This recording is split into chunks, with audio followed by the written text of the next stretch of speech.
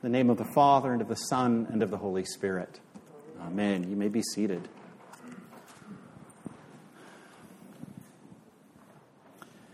Imagine being one of Pharaoh's court magicians when Moses came with that message from the Lord, from the God of Israel, demanding, "Let my people go." Imagine being one of Pharaoh's magicians in the Egyptian court that day. Moses spoke. Pharaoh laughed. This Lord, this God of Israel, he was no match for Pharaoh or for Pharaoh's gods. Powerful gods did not let their people become slaves. And everybody knew that the gods of Egypt were the greatest and the most powerful in the entire world. This Lord, this Yahweh, this God of a poor and subjugated people, this God hiding unknown in the desert for hundreds of years. Who was he to be sending a prophet to mighty Pharaoh and making demands? Pharaoh laughed. And the whole court, I expect, including the magicians, laughed with Pharaoh. Silly Moses. He could have had everything.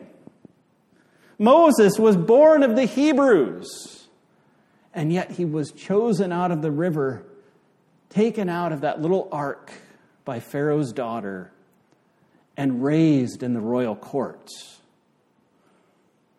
The gods of Egypt, they thought, showed this poor Hebrew amazing favor. And what a fool to give it all up. Hiding in the desert like an outlaw. No one's even heard of him for 40 years.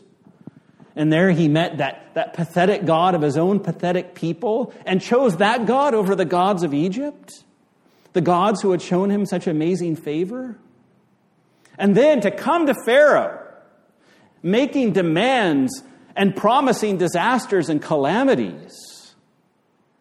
Everybody laughed at Moses. Oh, look, he can turn his brother's staff into a snake. Neat trick.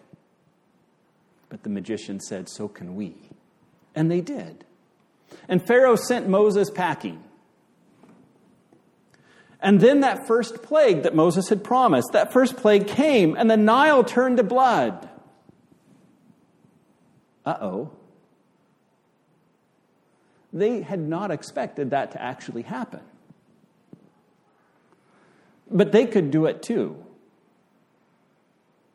Of course, the real trick was turning the water back into water. Maybe they could, maybe they couldn't. But thankfully, Pharaoh didn't ask them to do that. And then the frogs everywhere. In the streets and their houses and their beds and their ovens and their toilets and their pots. This God of Israel had power. And they were surprised. But it was nothing they couldn't do themselves, and do it they did. Pharaoh nodded smugly at them as they too caused frogs to come up out of the Nile, just like Moses had. And they nodded back and smiled at Pharaoh. But I think they had to admit at that point they were feeling a little bit nervous about all of this. And then the third plague. Aaron struck the dust of the earth with his staff, and the dust flew up and turned into gnats, and more gnats, and they covered everything. And Pharaoh looked at his magician, snapped his fingers. You do it too. And they nervously took their staves and they struck the dust of the ground as well. And nothing happened. And they knew, and he knew, whatever Pharaoh might claim about being Lord of the earth, his power and the power of his magicians and his gods was limited. Why did they have power over the Nile?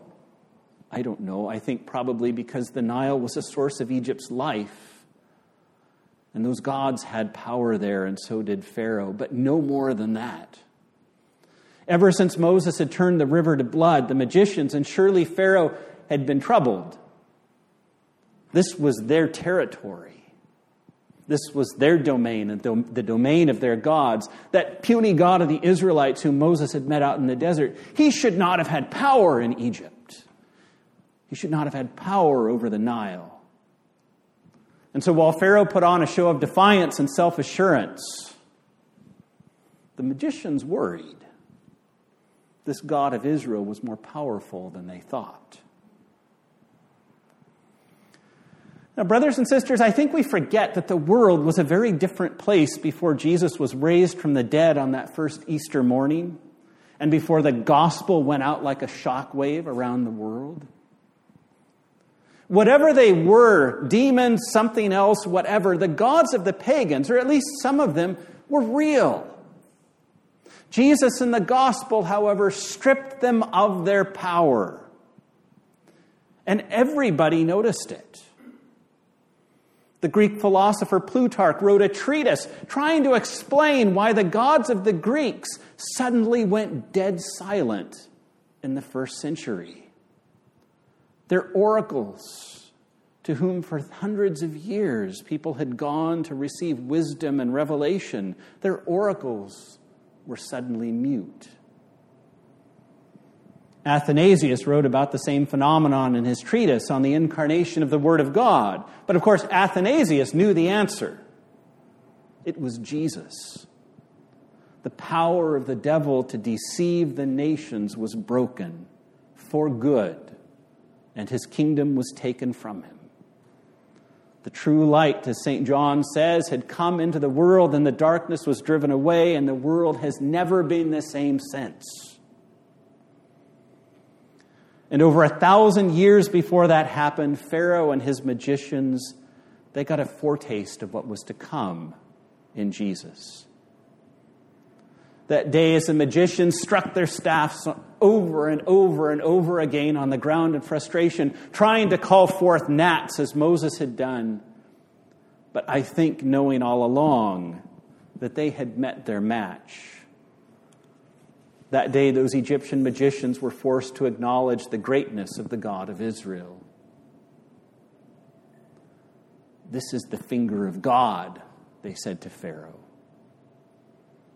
warning him, advising him, Your Highness, I think you better pay attention to Moses.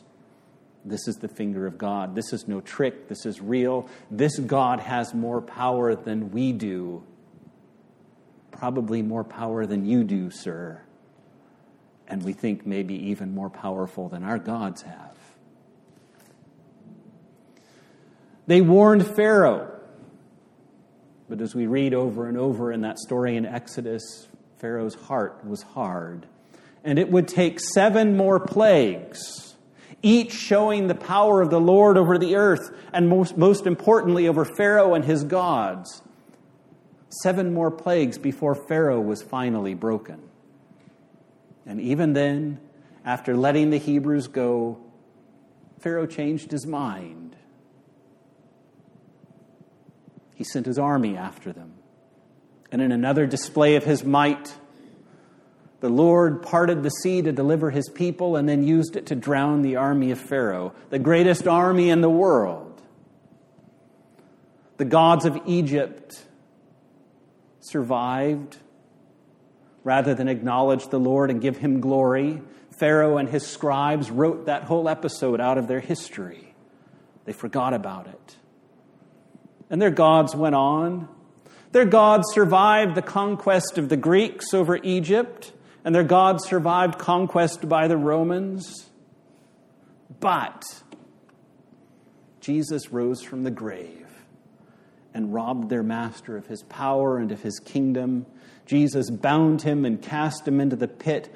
And finally, the gospel, tradition says it was St. Mark in the lead going to Egypt. The gospel marched into that country, and no one there to this day anymore worships Isis or Osiris or Anubis or any of their weird gods. But every Sunday in Egypt, Christians continue to this day to gather to praise Jesus and to give glory to the God of Israel. To quote those ancient pagan magicians, this is the finger of God. The world has changed because of Jesus. I don't think we think about that enough. Now, think about our gospel today. We just read. And imagine being the descendants of those Hebrews who had fled from Egypt under God's protection, who saw their God in all his glory defeat Pharaoh and his gods. Imagine being the descendants of those Hebrews who passed through the waters of the Red Sea with unmoistened foot, as we sing. Imagine being the descendants of the people who had met the Lord in the cloud and the lightning on Mount Sinai, and who had followed the Lord into the promised land as he once again defeated the gods of Canaan, just as he had defeated the gods of Egypt. Imagine being the descendants of those very people and being raised on those very stories and having your identity integrally tied up in the narrative of the Exodus. And every year at the Passover, taking part in that narrative yourself, in the Lord's deliverance. Imagine then being unable or obstinately unwilling to recognize the God of Israel at work again over the powers of evil. It seems like once you've seen God work that way, once you've seen the finger of God at work, you ought to recognize it when it comes again. It seems like it should have been unthinkable that they would deny that God was at work, but that's exactly what we read in the gospel today from Luke 11. So again, here's what Luke writes in verses 14 to 16. He says, "Now Jesus was casting out a demon that was mute. When the demon had gone out, the mute man spoke, and the people marveled. But," there's always a but, isn't there? "But some of them said, 'He casts out demons by Beelzebul, the prince of demons.' While others, to test him, kept seeking from him a sign from heaven." So Luke says there were lots of people who saw the God of their fathers, the God of the Passover, the God of the Exodus. There were lots of people who saw him working through Jesus, and they gave him glory and they believed. A lot of them believed even though so many things about Jesus didn't add up or didn't make sense to them or didn't meet the expectations that people had for who and what the Messiah was to be and do. But what they did know was that in the Messiah, the Lord would visit his people and set this world to rights. In a world broken by sin, the Messiah would set things to rights. He would, as Tolkien once said, make all the sad things come untrue. And that's just what Jesus was doing. And anybody with eyes to see could see it happening. Now, they thought that the Messiah would come probably in a chariot like King David. Some thought he would lead a violent revolution against Rome. Most people thought at least he would somehow get rid of the Romans and he would set up his throne in Jerusalem to rule the nations. And Jesus, at least so far, not only hadn't lived up to that, but really didn't look the part. But they followed him around, and he was causing the blind to see, and the deaf to hear, and the mute to speak. He was casting out devils. He was preaching good news to the poor. All the things the prophet had said the Messiah would do. The sad things were becoming untrue. And so even if he didn't fit everything they thought he was supposed to fit, they believed. They had questions. That'd get worked out, they thought. They believed. But of course, not everybody. There were some who were so dead set on their preconceived ideas about the Messiah that they just couldn't believe the obvious. Luke says some of them demanded signs, as if what Jesus was doing wasn't enough. Here's Jesus casting out a demon and healing a mute man. And they say, "Hey, Jesus, can you do a sign for us to prove you're the Messiah?"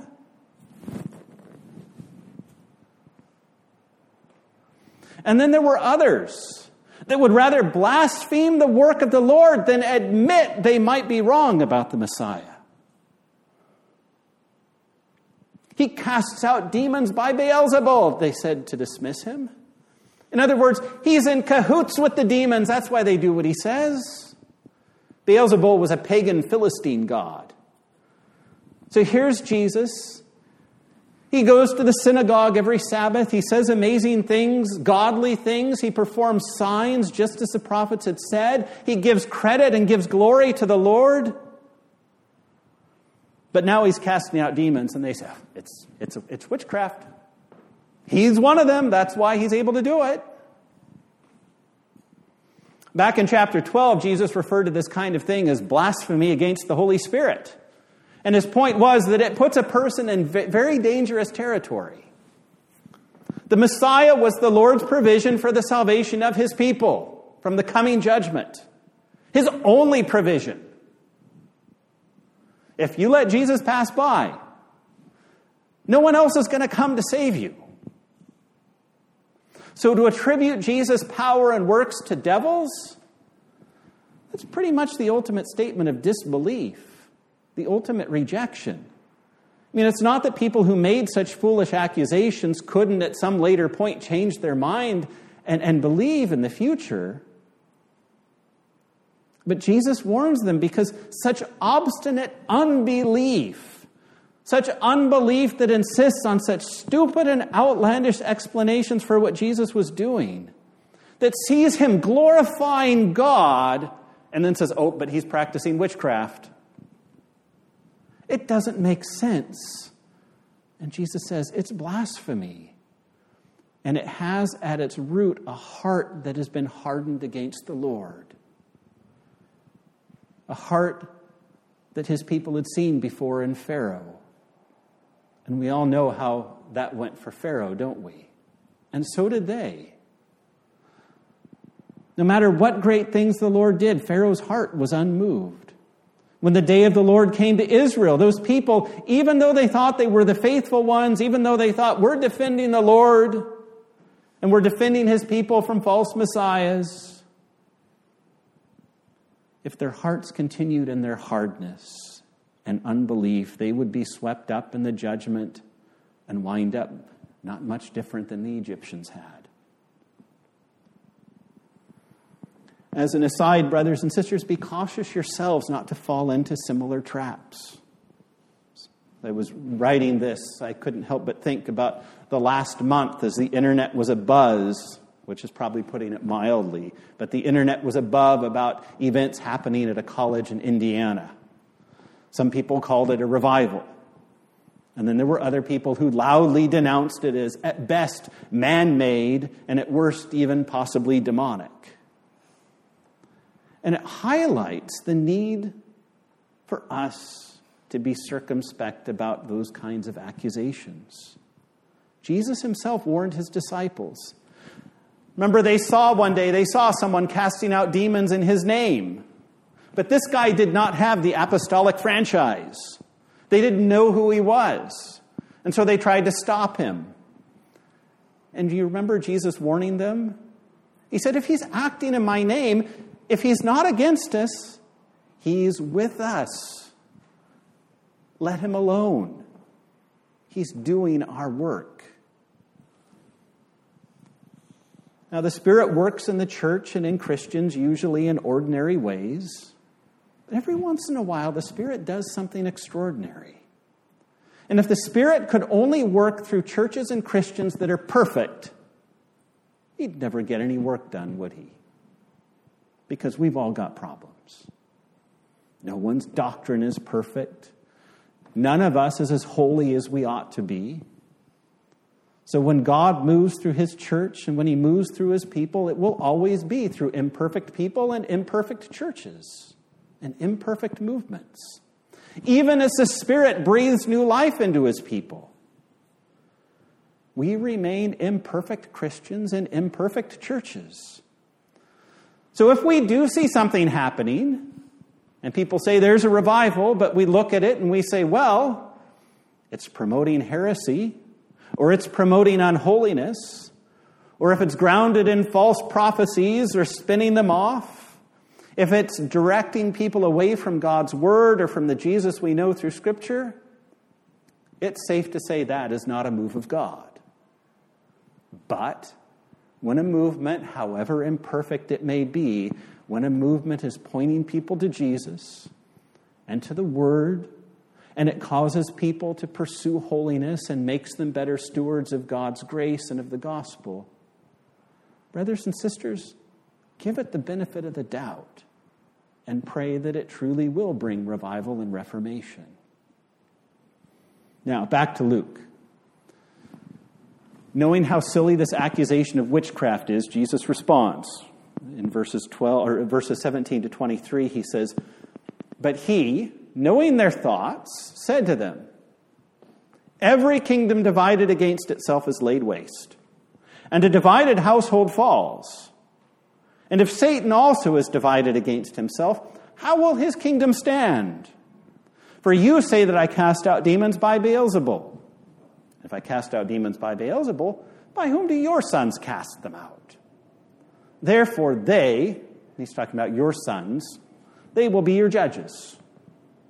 But if it is by the finger of God that I cast out demons, then the kingdom has come upon you. When a strong man fully armed guards his own palace, his goods are safe. But when one stronger than he attacks him and overcomes him, he takes away his armor in which he trusted and divides his spoil. Whoever is not with me is against me, and whoever does not gather with me scatters.'"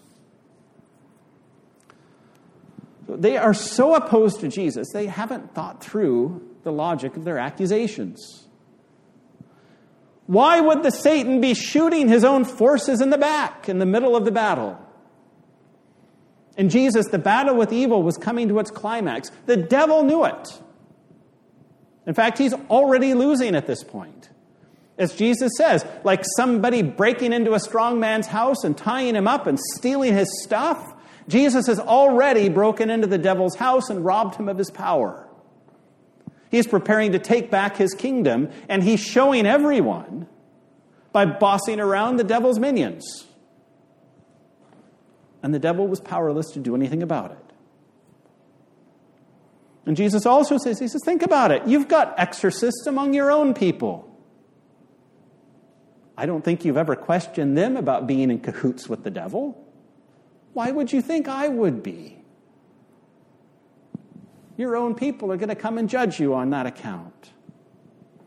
And then Jesus makes a very deliberate point of recalling their memory to the Exodus and to the magicians of Pharaoh with that statement.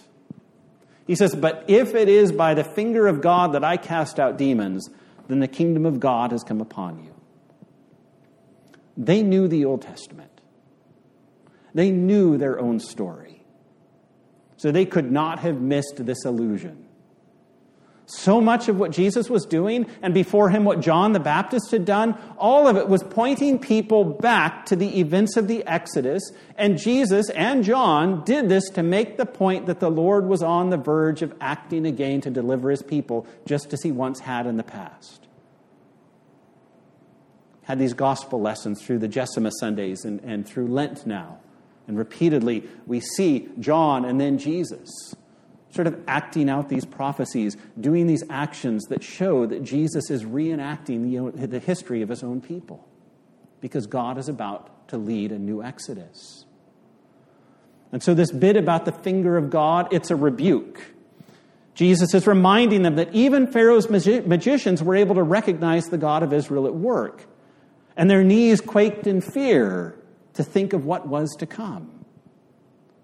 And Jesus is saying, if pagan magicians could recognize the Lord at work, shouldn't the Lord's own people, for goodness sake, shouldn't the Lord's own people be able to recognize him so much the easier? What does it say about the state of Israel when the Messiah comes and is so obviously doing all the things the prophets had said he would, but his own people not only reject him, but dismiss his power as demonic? And that's what Jesus gets at in the next few verses with this odd little story in verses 24 to 26. He says, when an unclean spirit has gone out of a person, it passes through waterless places, the wilderness, the desert, seeking rest, and finding none, it says, I will return to my house from which I came. And when it comes, it finds the house swept and put in order. Then it goes and brings 7 other spirits more evil than itself, and they enter and dwell there. And the last state of that person is worse than the first. This isn't a method or a theology of exorcism. It's Jesus' commentary on the state of Israel and a rebuke of his own people. For 1,000 years, they had known reform movement after reform movement. Or in modern evangelical terms, revival after revival. In the days of the judges, the people repeatedly, they would stray from the Lord. And so he would allow some pagan nation or ruler to come and oppress them. And then they would repent, and they would cry out to him, and they would reform themselves, and the Lord would come and deliver them over and over and over. Repeatedly, the kings had tried to reform the nation. And in more recent years, they'd had reforms and times of national repentance, the days of Ezra, the time of the Maccabees. And this is what the Pharisees were all about. Another reform movement to get the Lord's people back to being faithful to Torah. And all of those movements for reform, all of them were good. But none of them ever solved the real problem. Jesus compares Israel to a man with a demon. The demon's cast out. It goes wandering for a while. Doesn't find a good place to settle. Nowhere to rest. So I'm going to go back and see what my old house looks like. And he gets there. And he finds the man. And discovers that while he's been gone, the man's cleaned house. He looks far more attractive than he did before. I guess demons leave the house a mess.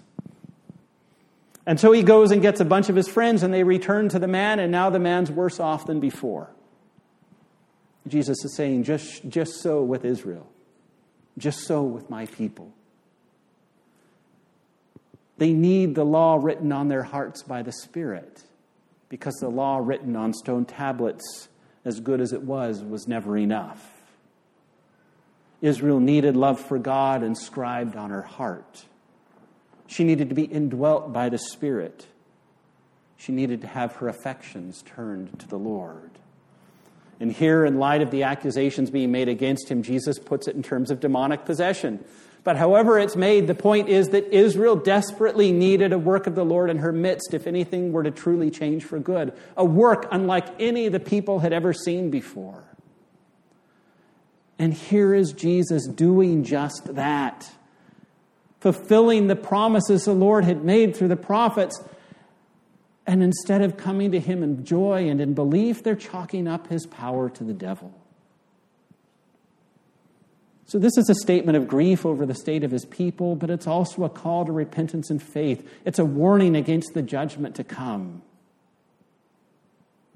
In hearing him, this woman from the crowd speaks up. And she highlights the discouraging fact that even the people who believed, even the people who saw the Lord at work in Jesus and were excited about it, even many of them still didn't really get it. Even they needed a work of God done in them. In the final verses of the gospel, verses 27 and 28, Luke says, as he said these things, a woman in the crowd raised her voice and said to him, "Blessed is the womb that bore you and the breasts at which you nursed." But Jesus said, "Blessed rather are those who hear the word of God and keep it." I imagine this woman was rooting for Jesus from the beginning when he showed up wherever this took place. And she was so disappointed to see people chalking up Jesus' power to being in cahoots with the devil. So she was rooting for Jesus during the exchange. And then there was that gotcha with the people who accused him. Beelzebul. Just wow. What kind of messed up people would accuse Jesus of that? And Jesus had that gotcha moment with them. And they didn't have anything more to say. And she's like, Jesus won. He's amazing. Jesus knew his Bible. And that bit about comparing those guys to Pharaoh's magicians, that was just genius. He totally shamed them. And he was so smart, and he was so witty, and he could do miracles. What an amazing guy. Maybe she had a son who hadn't turned out quite so well and had been a disappointment. And she knew what that was like. So she cries out, seeing Jesus in this whole exchange, "What a boy! Your mama is truly blessed to have you as her son." And it was true. Gabriel had announced to Mary. What did he say? "Blessed are you among women." But that was never the point. The Egyptian magicians recognized the power of God at work in Moses, but they still stood with Pharaoh in the end. This woman and many others, they went a step further. They saw God at work in Jesus, and they praised him for what they saw. They were enthusiastic about it. But brothers and sisters, it's not enough to see God at work and clap your hands and say, "Oh, isn't this great? Isn't this wonderful and exciting? Praise the Lord." Remember when people came to Jesus and said, "Your mother and your brothers are outside looking for you." Remember what he said? He took that occasion to make a vital point about the gospel. He said, "No, my mothers and brothers are here. My mother and brothers are those who hear the word of God and do it." In other words, the kingdom is not made up of those who acknowledge that God is at work when they see his finger, nor is it merely made up of those who see him at work and praise God, he's at work. What an amazing thing. The kingdom is made up of those who give up everything to follow Jesus in faith. The way to the kingdom is obedience, to drop everything, to set aside our own agendas and false ideas of the Messiah and the kingdom, and simply to follow Jesus. Friends, think on that this morning as you come to the Lord's table. At the table, we recall what the Lord has done for us. This is our Passover moment. We recall what the Lord has done for us and for all of creation in and through Jesus. At the table, we not only recall, but we participate ourselves in that great exodus in which Jesus has led us out of our bondage to sin and death through the water of baptism and into the kingdom and into the Spirit. We have seen the finger of God at work through the Messiah. Lest we forget, when he invites us to his table, we're reminded every single week. We have seen the finger of God at work through the Messiah. Now respond in faith, not just as enthusiastic spectators, but by truly following Jesus in faith, in repentance, as we set aside every distraction, every idol, and as we walk with him in obedience. Be a people immersed in his word. Be a people who stick close to our Lord in prayer. Be a holy people. Be light in the darkness. And stand firm in faith amidst the storm, knowing that Jesus has won the victory. Brothers and sisters, come to the table and remember the events by which God has redeemed us. And most importantly, the one by whom God has redeemed us. Let's pray. Almighty God, consider the heartfelt desires of your servants, we pray, and stretch out the right hand of your majesty to defend us against all our enemies. Purify our disordered affections so that we may behold your eternal glory and walk in obedience to you. Through Jesus Christ our Lord, who lives and reigns with you in the Holy Spirit, one God, now and forever. Amen.